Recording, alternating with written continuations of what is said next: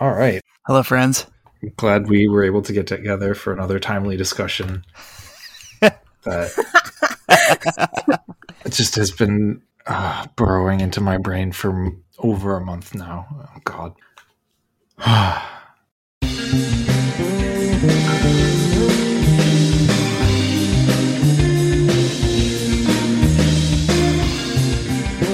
Welcome to Principal Instigators, a science podcast for the haters. I'm Oliver, and today Sandra and Dan are here to help me work through my feelings on the age of the universe, crankery, and science communication. I hope you enjoy.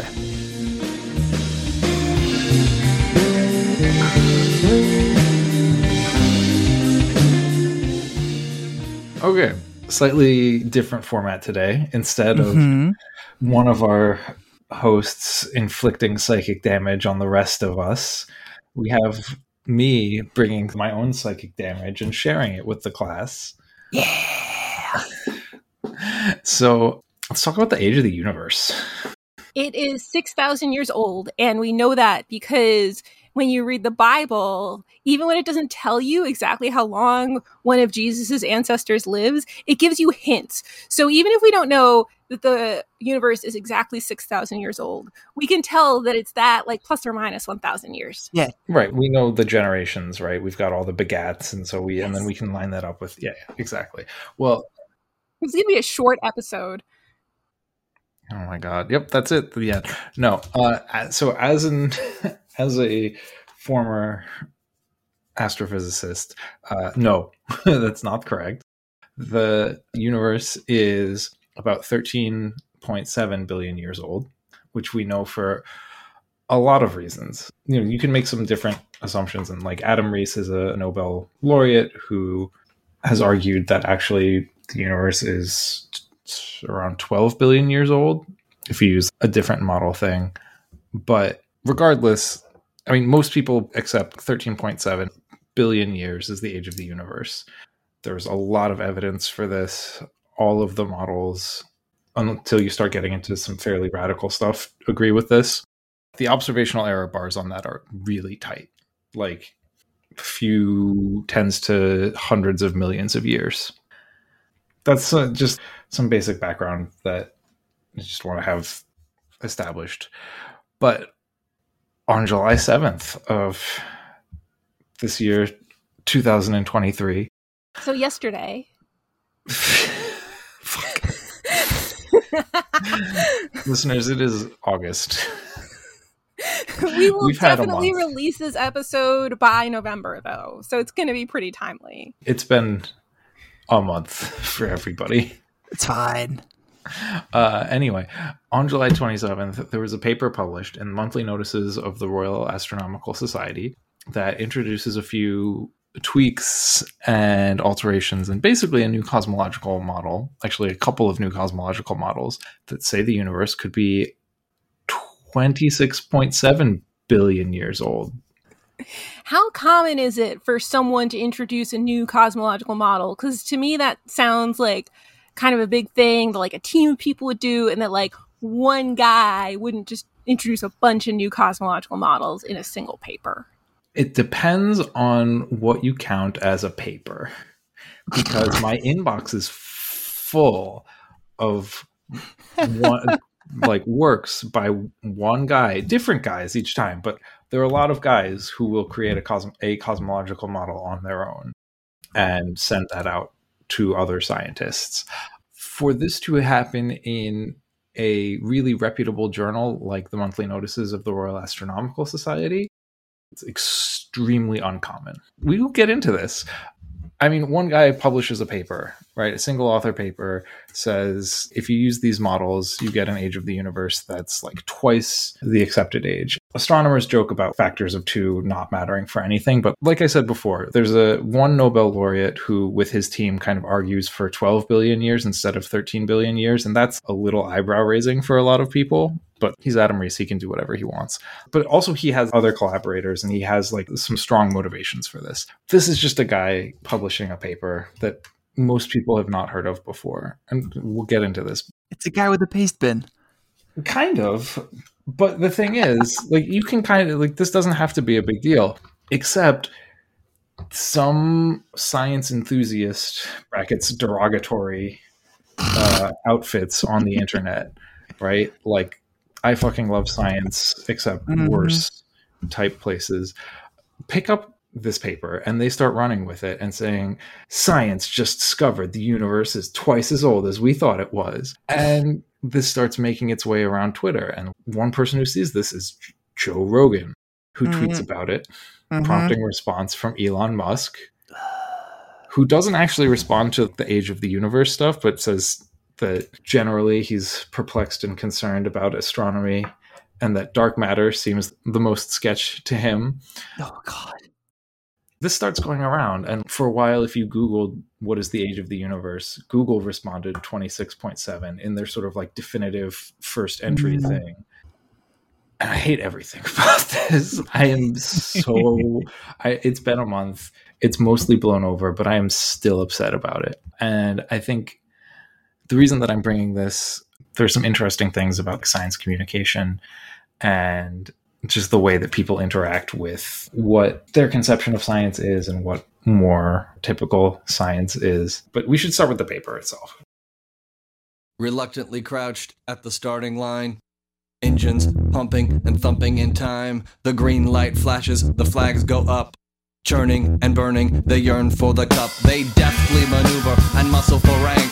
Fuel burning fast on an empty tank. Reckless and wild, they pour through the turns. Their prowess is potent and secretly stern. As they speed through the finish, the flags go down. The fans get up and they get out of town. The arena is empty, except for one man still driving and striving as fast as he can. The sun has gone down and the moon has come up. And long ago somebody left with the cup. But he's driving and striving and hugging the turns and thinking of someone for whom he still burns. He's going the distance. He's going for speed. She's all alone in a time of need. Because he's racing. So this is a guy, Dr. Rajendra Gupta. He's adjunct professor who lectures at the University of Ottawa, and I guess also maybe Carleton University, not Carleton College, but Carleton University in Canada. So an adjunct professor He's probably the person who taught all your classes in college. most likely for most of our listeners. Yeah. It's somebody who doesn't have tenure, doesn't have a long-term contract, is hired on a yearly or sometimes semesterly basis to just teach, not to do research, just to teach classes. It's bad.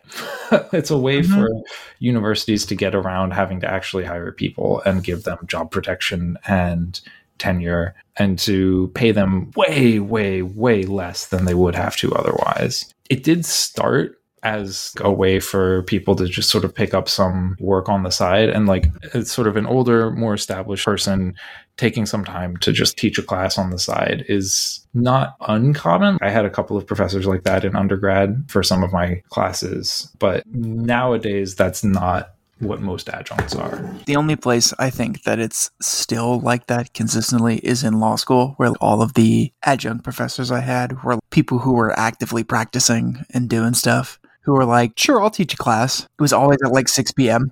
You have the same thing in a lot of medical and medical adjacent programs. So a psychology department might have people who spend almost all of their time as practicing therapists who will be adjuncts, and they can give guest lectures and maybe teach a 1-credit discussion course every once in a blue moon. And the reason I bring that up is because that seems to be sort of like what the deal is with Dr. Gupta, right? Like he got his PhD in like the 60s or 70s.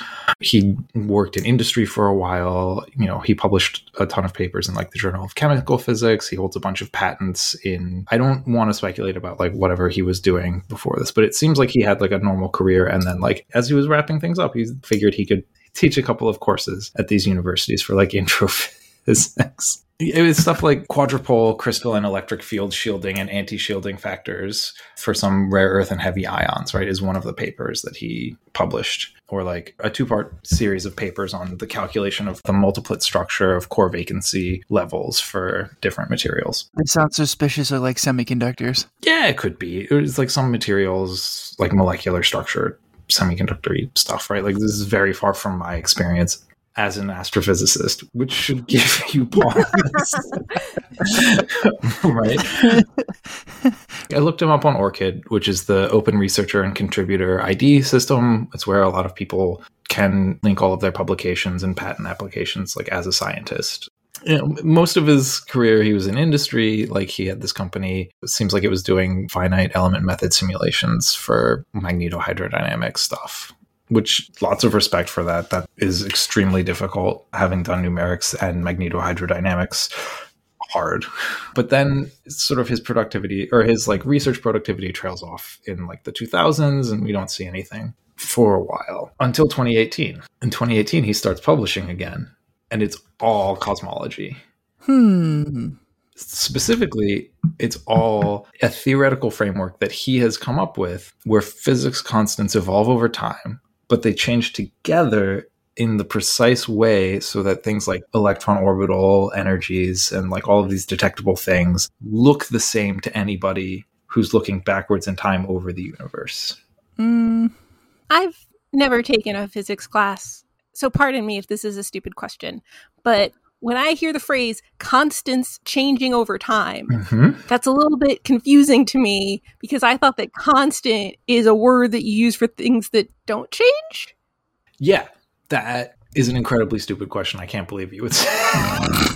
No, that's exactly correct, right? Like these things are constant. When you start getting to like really large scale things or very small scale things, and doing like really serious theory, there are people who have thought like, okay, these things that we think are constants, like the charge of the electron or the fine structure constant or the gravitational constant, maybe they can change over time and they're not actually constant.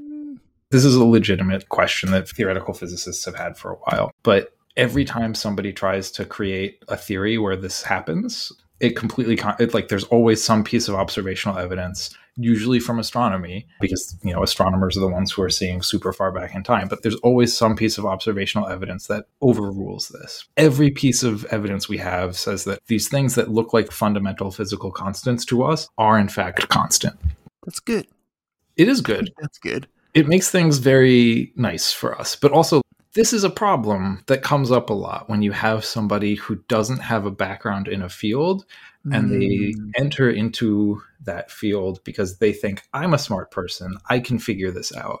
They have ideas. Sometimes they're good ideas, but a lot of the times those good ideas were already thought of by other people and have been worked through and discovered to not really be applicable. You're previewing the Science Lawyer Brain episode part 1. Somebody who we've talked about, not on the pod, but like I think we all have at least seen some of her work, is Angela Collier. She's a YouTuber who, I guess I shouldn't call her a YouTuber or a science communicator. She is a person who has a YouTube channel where she talks about science. I don't want to demean her with those particular terms. She is a physicist who just so happens to have uploaded some videos onto YouTube. Her background is in astrophysics. It's actually not too dissimilar from my own. But she has a really good discussion of cranks and crankery, especially among physicists who move between fields of physics or try to move between fields of physics or try to take their massive physics brains who took 2 semesters of Jackson and then apply that to completely unrelated fields, right? And you have the people who are going to have a hard time are the ones who go off on their own and just sit by themselves and try to come up with something and like solve a problem because they think they're smart. And the people who can do this successfully are the ones who go to a field that they're interested in or think they can contribute to and are humble and say like, hey, what's going on? Have discussions. And they say like, have you considered this thing? Or would this be an interesting approach for this problem? And then they can build collaboration and have collaborators and not make fools of themselves, basically. But so our hero here does not do that. He goes route 1. All of these like first publications are single author works, and they're almost all in predatory journals. Until eventually he moves from like the journals that are sort of unambiguously predatory to the ones that are merely labeled controversial within the field. Stuff like, MDPI and preprints.org, which also anybody who's in astronomy or astrophysics or many physics fields knows you don't put your preprints on preprints.org. You put them on archive. Yeah. And if they get rejected from archive, you complain about it and you post them to Vixra with all of the flat Earth conspiracy theory stuff. Right? So, like, clearly a stranger in a strange land here. But also, his affiliation at this point is Macronix, not the company that he, I guess, founded and works for. This company has a lot of this stuff on their like recent work section of their website, which is confusing to me. I don't know. I don't know how a person does this, but like he kind of climbs the ladder. By 2020, he's got his adjunct position at Ottawa, and he's now using that for his affiliation. And he gets a paper into Monthly Notices with that University of Ottawa affiliation. And he's like presenting at real conferences on this stuff. Again, Monthly Notices is a normal journal. Like I have papers in Monthly Notices. It's a like very reputable journal. It's where actually like Monthly Notices and the Astrophysical Journal are places where a lot of people who do this stuff will publish their work if it's not false enough to end up in Nature. And it's just like amazing. And it keeps going after literally 21 papers and preprints on this subject in the span of 4 years. He gets co-authors on some of it. There are other people who are taking him seriously. Like, this is confusing to me. This happens a lot with physicists, right? You have people who pivot to unrelated fields as they're getting older. They think, I'm a smart person. I can contribute. I can make a fundamental difference. I'm going to look at these fundamental questions in physics and cosmology, and I'm going to solve it. Usually nothing comes of it, right? The first half of this, where you're publishing single author papers in predatory journals, is typical. But like having it then go from there to being published in reputable journals and getting co-authors is not typical. And that's where I'm baffled. What happened here? I don't know. Like part of it, I think, is the affiliation change, but also there are people with normal affiliations who try to do this, who don't make that leap, or at least don't do it very well. Right. So like, I don't know.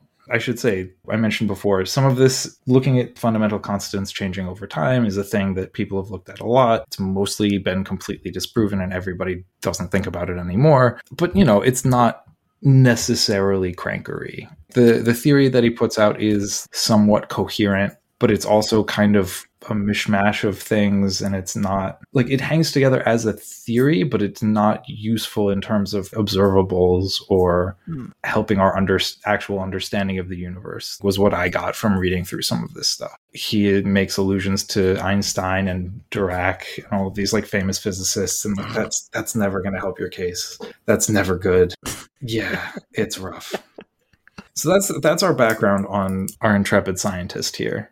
I'm surprised because before we started recording today's episode, I only knew about this situation to the extent that I was looking for tweets from Joe Rogan and people like that about the age of the universe being not what we thought it was. And I was just making Oliver sad by sharing those links. I didn't know anything about this guy other than that he was an adjunct professor at Ottawa. But I was surprised because with that background, I'm actually reminded of a team of 2 people in my own discipline who, to their undying credit, they haven't tried to do any math. But what they will do is they will collect a moderate amount of data pertaining to evolutionary biology, which is what I studied. They will collect a moderate amount of data in a perfectly reasonable way. And then what they will do is they will graft their data set onto a much larger and mostly irrelevant data set that already exists, that there's plenty of people who are experts on it. And they will start drawing conclusions about that much larger data set to which they contributed nothing. And what they do, which I think is especially exciting for me since scientific publishing is being transformed right now over the internet and with preprints, what they do is they will essentially repeat this 5 times, but always pertaining to a very different group of organisms. And they will upload each of these manuscripts onto different preprint servers. Oh my God. And they have managed to publish one of those manuscripts in a reputable journal, but there are others that have been out as preprints since 2019 or 2020 at the very least. They're just creating this parallel universe of knowledge. We have like a group of people, or like a person or two people or something, who have their pet cosmology or their pet theory of the thing, and it's just unconnected from what everybody else in the field is doing, and nobody pays attention to it, but it's just plodding along there doing its thing. I find that mostly entertaining. Or at least I should say I found that mostly entertaining until this past month. Yeah. Listener, be assured that Oliver has been spouting off about this every chance he gets. I'm just like, it's a month later and he's still so mad. I'm not just mad. I am mad, but I'm not only mad. I'm also, as I said, baffled, perplexed, absolutely gobsmacked by this, and in general upset. Yes, very. You can put it in the newspaper. I got mad.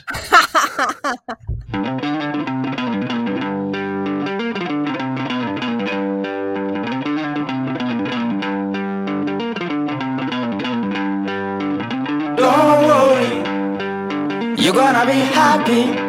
Keep working today, that smile will come one day. Don't worry, you're gonna be happy. Keep fighting today, that smile will come one day. Oh my God. So that's like sort of the background on Dr. Gupta. Normal thing that happens to physicists. We will do this. We will come into a field that we know nothing about and start solving it for them. Usually it makes people upset and angry. When it's physicists doing it to other physicists, we tend to just sort of roll our eyes and move on and don't care about it. But then this guy gets another paper in Monthly Notices, which again is a real journal, not a predatory journal, not any other weird thing. But he not only coins the impossible early galaxy problem, he then solves it with his cosmology, with a twist, by using a completely discredited theory from the 1920s. Nice. For some more science background, basically the James Webb Space Telescope, or JWST, I'm going to call it JWST from now on because I don't want to call it Webb. JWST has taken pictures of galaxies from about 13.4-ish billion years ago, redshift 11 or 12. And if you recall, I said that the currently accepted age of the universe is 13.8 billion years or 13.7 billion years. So these galaxies only had about 400 million years to form. And they have a lot of structure, potentially, and development that they've gone through during that fairly short amount of cosmological time. And that's surprising. It's unexpected. Astrophysicists generally would expect it to take a little more time for those galaxies to build up, basically. Redshift 12 certainly is like very early in the universe to see a galaxy. What is Redshift 12? I mean, I obviously know what Redshift 12 is, but just in case someone listening doesn't. Astronomers use redshift as a measure of distance and also look back time, like age in the universe, because as the universe expands, the wavelength of light lengthens, just because space is physically expanding. And that expansion of the wavelength of the light causes it to get redder, because longer wavelength light is redder than shorter wavelength. So you talk about the redshift of the light, that's a proxy for how long it's been traveling through the universe, so how much it's expanded. And redshift 11 and 12 is over 13 billion years ago, very far in the past. So the thing is, we'd never actually looked to see if galaxies could form there very much because nobody sort of expected it. And if you want to simulate those galaxies, you need to have a lot of resolution at a point in time when people didn't think there was anything interesting happening. Most of the time when, we're simulating galaxies, we're looking at what we were interested in, what they look like next. So we put all of the optimization into making sure we have all of the resolution to see what we want to see in the present day. But when people saw these galaxies in the JWST data, some of them went back and looked to see if they could form in the simulations that use our current cosmological models. And it turns out you can have that happen. It's not super common, but it will happen every once in a while. And of course, because the ones that form are going to be fairly big, they're going to be the ones that are also detectable by JWST. So it's not totally unexpected that these would exist at that time and that we would potentially even be able to see them. So the idea is that galaxies did not form immediately after the Big Bang. It took a while for that to happen. It takes a while. And we never had any direct evidence of exactly when that would have started or exactly how many galaxies there would have been relatively early on in our universe. And it's something that is of interest to a lot of people because that's how you start your simulations of how galaxies ended up being the way that they are today. Sort of. We had some idea of how long we think galaxy formation takes and what the assembly histories look like of these galaxies. But seeing them form to be as massive as they were seen in the JWST data as early as they were seen was surprising, because there's been a race to see like what's the earliest confirmed galaxy that we can see. Can we see like the first galaxy, or at least one of the first galaxies? Like that's been going on for all of our lives, certainly. For as long as people have accepted the Big Bang theory, people have thought like, okay, if what we're seeing that's farther away is further back in time, can we see the limit of the earliest galaxies that were ever forming? Yeah, so people didn't really expect them to be quite so big, quite so early. And when you do a numerical simulation, usually you are simulating a typical volume of the universe. And so you may not get some of the sort of exceptionally large early galaxies, potentially. This is me sort of hazily recalling some of the stuff that I was doing a decade ago. That's like the rough gist of it. Seeing these was a surprise, but then when people ran simulations to specifically check for galaxies of this rough size at this rough time in the universe's history, they found that you can reproduce them. There are also, to be clear, are error bars on how far back in time we're looking when we see these galaxies, and certainly the masses of them, the error bars are very large. This is hard, right? We're trying to find the mass of something that's potentially 13.4 billion years in the past, and it's smaller than a gnat that's twice your arm's distance away on the sky, is like where we're getting these data from. Okay, it's Oliver in post. Sandra's making me add some quick notes for the listener. Point number one is that, well, it's September now, and there have been even more of these early massive galaxies found in JWST data. So everything I just said about them being partially explicable with current cosmological models and simulations is up in the air again. You know, things might be okay, but there's certainly a bit more cosmological tension in the room than when we recorded 1 month ago, and certainly than as compared to when the paper was published 2 months ago. I don't think it changes any of the subsequent discussion, but just FYI, listeners. The second part is just a quick clarification on looking back into the past. Light travels at a constant speed, so when you look at something, you're seeing light that was emitted a certain point in time in the past, so you're seeing it as it was in the past, right? The sun's light takes 8 minutes to get to us on Earth, so when you see the sunlight streaming down upon you, you're actually seeing the light that was emitted by the sun 8 minutes ago. So if the sun disappeared, it would take us 8 minutes to know about it. Same thing with galaxies, except much larger distances, so much larger timescales. If we look at something that's a megaparsec away, then we're seeing it as it was about 3 million years in the past. And so that's how we know that, we're seeing them super far into the past. It's because we see them, we know how far away they are, again, based on that cosmological redshift, which we talked about earlier. And that's how we can tell how far in the past they were. And since we know, or we think we know, the age of the universe, that gives us how long they had to form. All right, that's it. That's my science communication. Hope you enjoyed it. Back to the episode. But Dr. Gupta is not a member of, it does not have this background. He only sees people being surprised that there were galaxies this far away, and he thinks, aha, I can resolve this. So he takes this question that people are like, I don't know, this is weird that these galaxies are there. Like, maybe it's surprising these galaxies are there. And he says, therefore, they must be impossible under the current cosmology, which means it's time for my cosmology to shine. I have spent the past 4 years for this moment. God. And it turns out, actually, that doesn't work.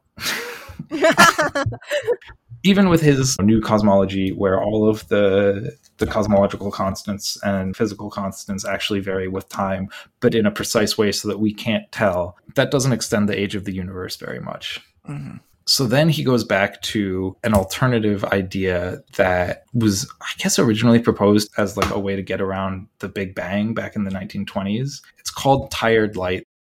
Light just loses energy on its own whenever it travels, which has been like super disproven and not like, it was proposed as a hypothesis in the 1920s, and within like 10 years was completely discarded. Doesn't it essentially deny the existence of the photon? No, it's not denying the existence of the photon. It's just that the photon itself radiates energy as it propagates through space. Oh. It loses energy that way. Yeah, which is just all kinds of wrong. I mean, it might not be, except turns out that one, nobody has any physical mechanism for how it would work. And then also two, there are some, again, observable consequences that we don't see. So again, it's another thing where if you were in the field, you would not think of or you would let go of. But if you don't know that and you want to make the universe older, you take a little bit of this tired light, you add it to your changing cosmological constants, you can double the age of the universe. So now if we see something that's 13.4 million years ago, it's not 300 million years into the universe, it's another 13 billion years into the age of the universe. So there's plenty of time for these quote unquote impossible early galaxies to form, which again, they're not impossible. It is entirely possible for them to form in like the standard cosmological model. Right. And also it adds so many more problems that you then have to resolve. Like, why are these constants changing? Why are they all changing together like this? What is the physical mechanism for light to lose energy like this? Why does it not exhibit any of the other behavior? It's like you add all of this stuff. So again, it's still kind of a fringy idea that most serious people are not really paying attention to or not really thinking about very hard. But I guess some fringy pop science type places see this and then start publicizing it. And then we're off to the races because one of Joe Rogan's researchers sees it, which should probably give you some clue about the veracity or trustworthiness of the places that were first repeating it. Yeah, I was going to say, it sounds suspiciously like a patent trolls expert report. I don't know what that means. Let me explain. Please. As in like where some patent troll got a hold of some late in life patent that's about to expire. Something that would have maybe been allegedly new 20 years ago, but has since been outmoded like crazy. And the report is positing this extremely old solution that's been discarded as the answer to modern problems when like no one would do it this way anymore because we've understood the shortcomings of something that's been worked on and moved over in the past 20 years. That sounds definitely... I fight these all the time. They're very annoying, as it turns out. Well, but you still have to like spend some time addressing them and fighting them in your job. Whereas like most astronomers, cosmologists, people would just sort of see this in monthly notices and be like, who was the editor that approved? Like, who are the peer reviewers for this?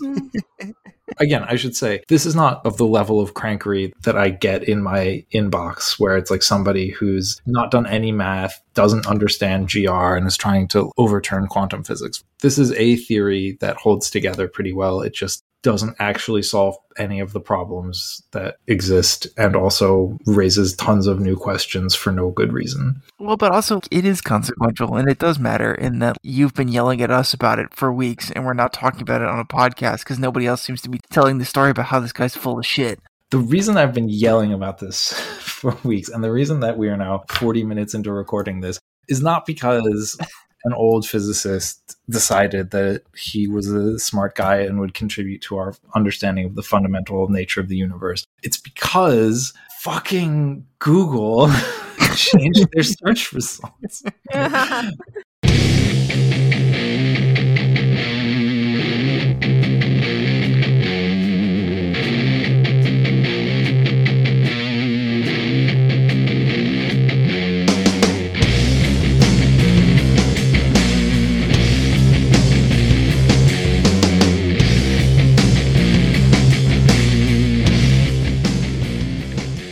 Joe Rogan tweets this to his tons of followers. It's something that probably popped up on his feed right next to how 5G is going to give every man, woman, and child breast cancer or something.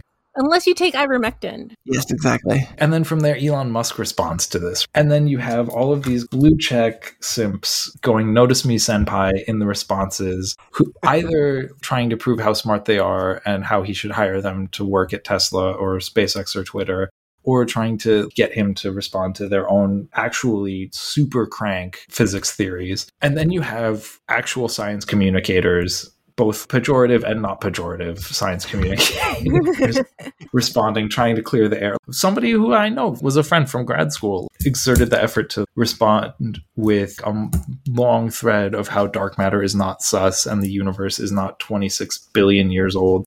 And I don't know that it helped anything for her to do that, but I understand the compulsion to do it. I'm here yelling about it right now on this podcast. It's, oh my God, Jesus. I get that when you're doing that, you're not really doing it to respond to because you think Elon Musk is going to see it.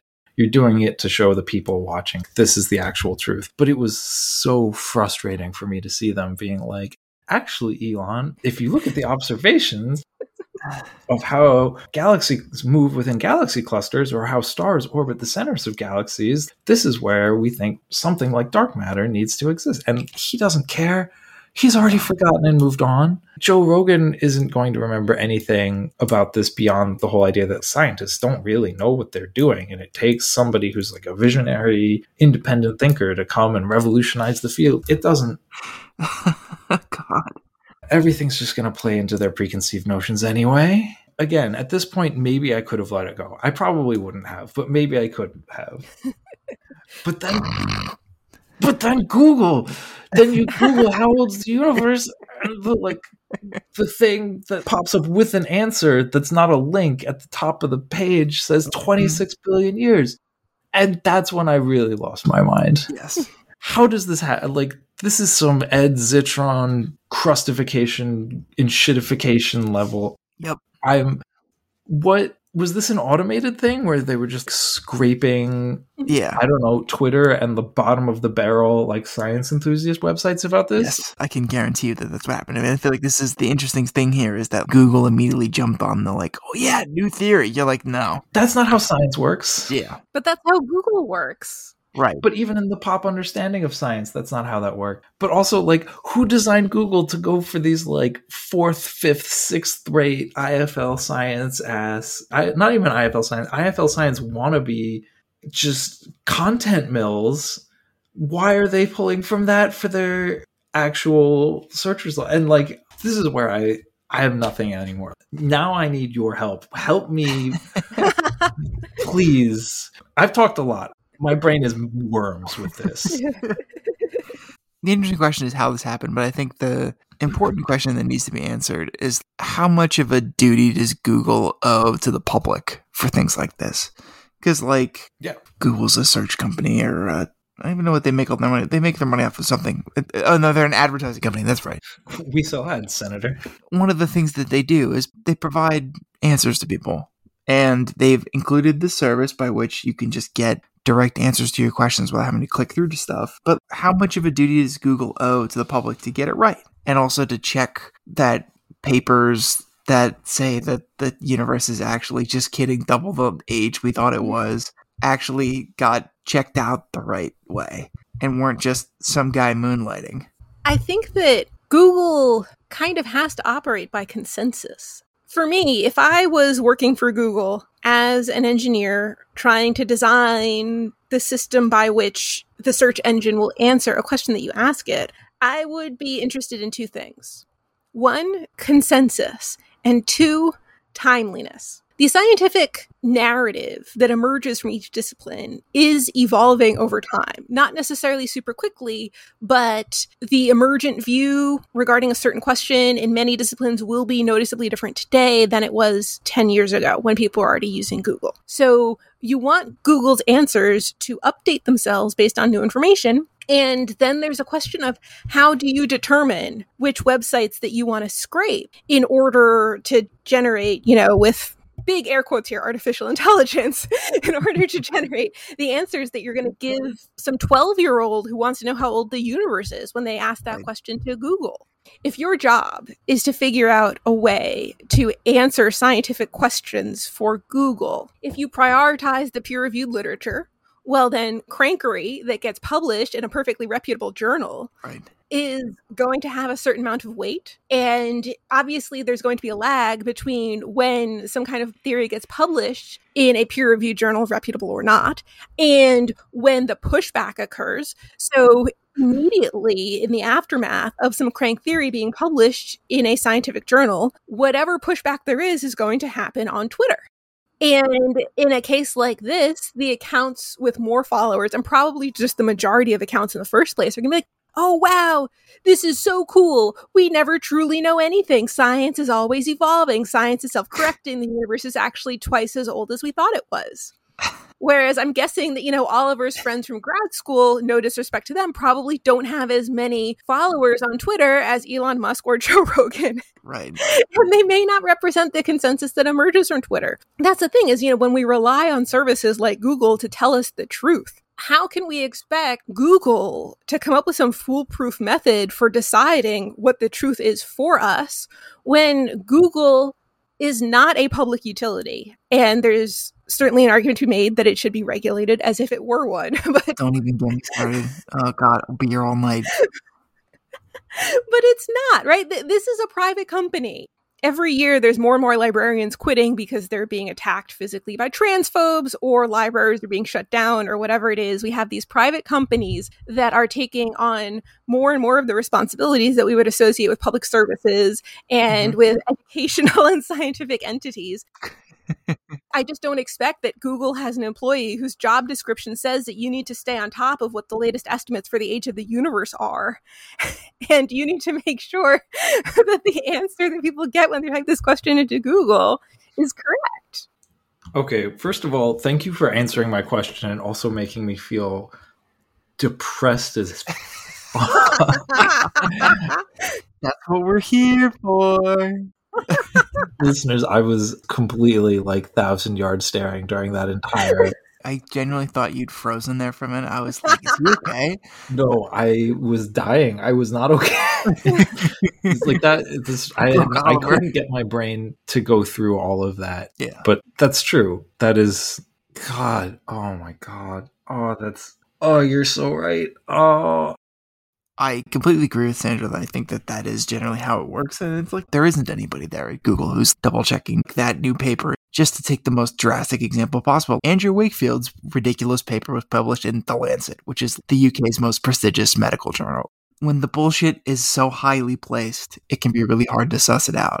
But then the normative question here anyway is, if Google's not going to put somebody in place to check those answers, why are they providing this service at all? Good fucking question. No, but you're right. It's hard when if you have a bombshell thing drop in The Lancet or in monthly notices or whatever. The way science works, the way science is supposed to work, is you have careful work on a thing, and then if somebody comes to an astonishing result, like actually the universe is twice the age we thought it was, just one peer-reviewed paper is not enough to establish that as truth. It takes more. It takes replication. It takes people then folding that further into the rest of their work. It's not just like you publish the paper and suddenly that's the new gospel. Like I mentioned Adam Rees earlier, he won the Nobel Prize for proving the accelerating expansion of the universe, which he shared with 2 other people, but that was not one paper that did that. That was multiple papers which were awarded the prize and which were then confirmed by subsequent work and fairly rapidly, but still comprehensively adopted into the field. I'm not a science communicator. You are now. No, I am not. If you want to learn about baryon acoustic oscillation or whatever, go somewhere else. Go, I don't know, listen to... This is an extension of the do not contact me rule. Do not contact me. Do not ask me to explain science to you. Actually, do. I love explaining science, but I will not do it on a broad... I will do it one-on-one, not to a large number of people at once. The idea of somebody just looking this up and seeing this, like a 12-year-old, or just a kid who's enthusiastic about space and the universe and seeing like, oh, yesterday Google said it was 13.6, but now it's 26.6 or whatever. it just makes my heart sink and my brain melt. And I hate it. And the idea that this is happening because of some shitty automated web scraping bullshit. Look, I'm not a huge proponent of the ideal of science, right? I wouldn't be on this podcast if I were. I don't. The point, like, there are problems with science and the way science is done and who gets to do it and the way knowledge is constructed in our society. But that doesn't mean that everything is wrong and everything is bad.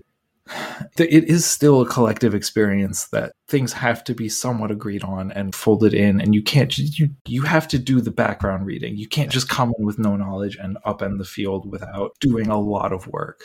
It's not like Einstein just like woke up and had the 4 ideas that made the papers that made his Annus Mirabilis. He was extremely well versed in the subject matter and had spent a ton of time studying and communicating and understanding what people had done. A ton of special relativity stuff is not just Einstein's sui generis coming up with it. It's building off of, like, they're not the Einstein transforms, they're the Lorentz transforms, right? Other people had laid the groundwork for a lot of it. He didn't just come totally out of nowhere with it. You can't just not know what the hell you're doing or what the hell you're talking about and then have it be accepted. And the idea that the way our society works now is like, no, actually you can. It's fine. None of it matters anyway. LMAO. Good luck. Oh my God.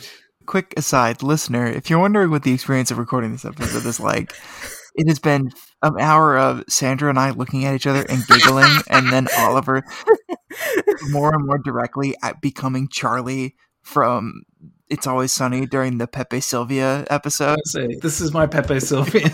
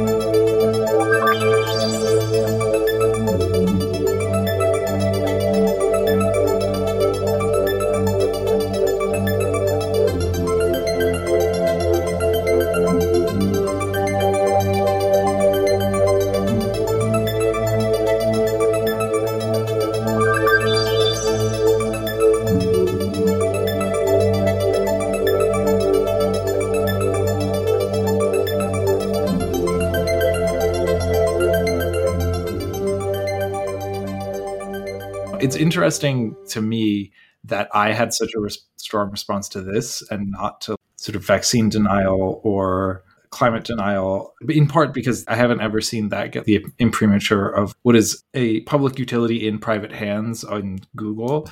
But also maybe it's just because this is what I spent so much of my life working on. Like, of the subject I am educated on, it's the one I am best educated on. Not that I am the best educated person in cosmology. I know Twitter is a cesspool, and like that's why I don't engage there Listeners, very much. If you want to follow Oliver on Twitter, his handle is spelled.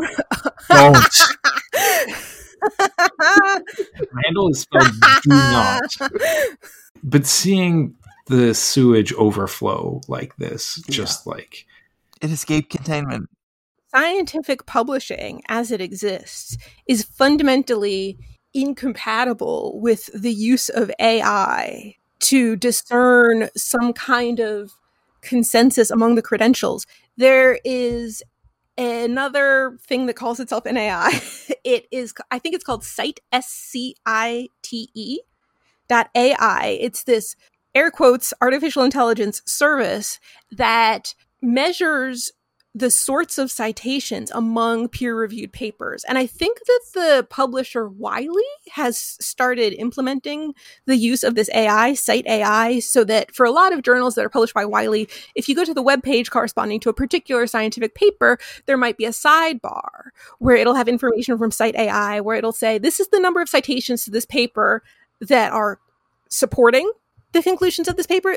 This is the number of citations that are neutral, and this is the number of citations that are contradicting this paper. The idea is that you might just be a Google Scholar searching through papers on a particular topic, and if one of them has been cited 100 times and one has only been cited 5 times, you might think that the one that has been cited 100 times is more important. But this supposedly artificial intelligence flavored tool is supposed to help us better understand whether the citations to a paper are actually supporting it. And if that worked the way that it's intended, that would be a great thing, because you could look at crank and borderline crank papers that are published in supposedly reputable journals and immediately tell that, in fact, the scientific consensus contradicts what this paper says. But a big problem is that employment in science is so precarious. Even if you have tenure, your employment is not precarious, but the employment of your students is very precarious. And what this means is that you have a tremendous disincentive when it comes to calling people out on their bullshit. Because even if there is extremely strong consensus in a particular discipline that a particular paper is really horrible, if you call that out, a bunch of your colleagues who agree with you on the merits might nevertheless decide that you're being harsh, you're being too rude, or that you should consider it beneath you to try to correct the record. The result of this is that papers that are borderline universally, if not universally, deemed by experts to be total horseshit, those papers are not going to have a ton of citations saying, oh, this is fucking horseshit. There's one guy in my own discipline, there's this guy who has managed to publish, I don't even know how many papers per year. Over time, he has become more and more of an obvious crank, but he still publishes a fair amount. And the papers that he publishes are very obviously bullshit. It would take me only 30 seconds to debunk pretty much everything that he's published recently. And when I am reviewing manuscripts that are written by people who are earlier on in their careers, maybe not from the United States, where both that guy and I are from, who will cite his work, right? Because there's so much of it, and he was respected for a while, so it seems like you should be citing his work. And when I will review manuscripts written by those individuals, sometimes they will cite the work of this guy, right? Because as far as they can tell, he was respected for many years. He is a big name in the field. And so they think that his output can be a very good foundation for the questions that they want to pose. And then I'll have to say, when I'm reviewing the manuscript, I would cite something else, because the work of this individual has been challenged quite a bit. The point being that I'm trying to help these individuals in their career. I'm trying to help these individuals save themselves the embarrassment of positively citing the work of this guy who's considered to be a crank. But I would never encourage them to shit on his work either in their own manuscripts, right? It's a fight that is absolutely not worth it for them. The result of this is that, with very few exceptions, papers that are universally considered to be fundamentally flawed at best are usually not debunked in a way that AI, however defined, can access. It is rare for there to be a very long tweet thread about why a particular paper is bad. And even if there is, that thread is probably not going to come from someone with a ton of followers like Joe Rogan or Elon Musk. And so these AI tools that exist to summarize the scientific consensus for us simply can't do that, because a paper that generated a ton of excitement and was ultimately inconsequential is going to be commented upon in pretty much the same way as a paper that never should have seen the light of day. So when we think about how this technology is supposed to make it easier for anyone in the world to understand science, right, that really isn't what's happening, because I think that a lot of very well-intentioned people who want to better themselves by learning more about the world, they're going to end up in this situation where they ask Google a very simple question, and then they have to decide whether they want to A, believe it, B, not care very much at all, or C, dig through Twitter and decide which of the opinions that they see on Twitter are most credible.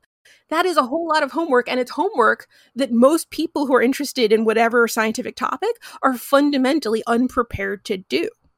By the time you have enough background knowledge to figure out who is credible and who is not amongst people with PhDs on Twitter who you've never heard of, at that point, I don't know that you necessarily need very much of their input anyway.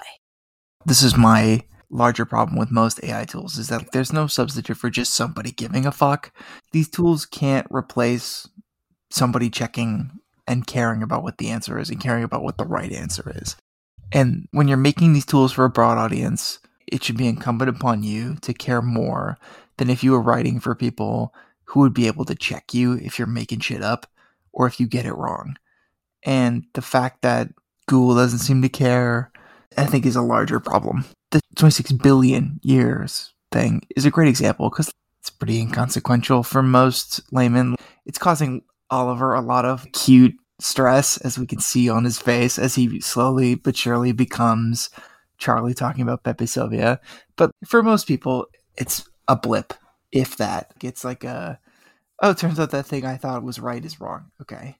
But you can see where this becomes a much larger problem with much more direct things and things that are much more recent than looking at light that has shot out of some stars billions upon billions of years ago. 26 billion years ago, to be exact. Yeah, exactly. No. The light's from 13 billion years ago. Oh, sorry. Thank you for correcting me. Nobody disputes that? Okay. That part's not under question. The question is how old the galaxies were when that light got shot out of them. And I think is the more interesting question, and also the thing that's harder to solve, is like people keep pushing these tools, they keep pushing these solutions that necessarily cut out having somebody who gives a shit on the inside. Mm-hmm. That hits at it a lot for me. As insane as I am about this right now, like if I were at Google and we had done this, I would be apoplectic. To me, this is like, you're right, this isn't necessarily a significant thing, right? Like how old is the universe? Whether it's one number or another doesn't necessarily change how I go about my day-to-day life, but it does. And here's where my nascent lib tendencies come out. It undermines people's faith in just the concept of science to some extent, right? When you have a fundamental number, the age of the universe, that all of the experts have been saying is this number for a couple decades now. And then out of nowhere, some guy comes up and he's like, actually, it's twice that. And suddenly, what is a reputable source in Google is giving that as the correct answer. It makes people think like, oh, all of this stuff that astronomers say or like physicists say, it's not settled. It's not by itself the end of the world, but it's another thing on the pile of trends and pressures causing people to doubt science and scientific research, which in this case is maybe not the biggest deal. But when it comes to stuff like climate change or vaccines, becomes a much bigger problem. Yeah. And also just like as somebody who cares about what knowledge is and how it is communicated, that also bothers me tremendously. The Google tool should not be a system by which bullshit gets laundered into truth. Yeah. And the concerning thing is that the bullshit broke the Twitter containment so quickly. Yeah. So shortly after this paper got published, it got hoovered into the system. And the system says this is now the right answer, even though it's not. Before we wrap, I want to address the fact that the age of the universe and the public understanding of the age of the universe do not have any bearing on the well-being of humanity or our planet. No one is going to die because they and their doctor think the universe is over 20 billion years old. So I'm guessing that some people might wonder why we're spending so much time talking about this. I'm totally on board with the vast majority of funding for science in this country and across the world going towards topics such as human health and climate change. At the same time, I am glad, and I think a whole lot of people are glad, that a fraction of the scientific workforce dedicates itself to more esoteric topics, like how old is the universe, or how did life on Earth evolve? We all benefit, however indirectly, from the fundamental knowledge that esoteric research provides to humanity. And with that in mind, I think that if Google gives someone an answer to a question pertaining to these topics, the answer should be the right one. Because at the same time that Google has started giving us these AI-generated answers, for whatever reason, their search function has made it increasingly difficult to find reputable sources of scientific knowledge. So I do think that scientists in esoteric fields are absolutely justified in being upset or frustrated when these sorts of things happen. And that's in addition to the fact that a wealthy country that exists during a time of global upheaval should be a place where you can get the correct answer if you ask the simplest possible question to a computer. Once again, there's just no substitute for someone just giving a fuck. I feel better, but also worse. So that's nice.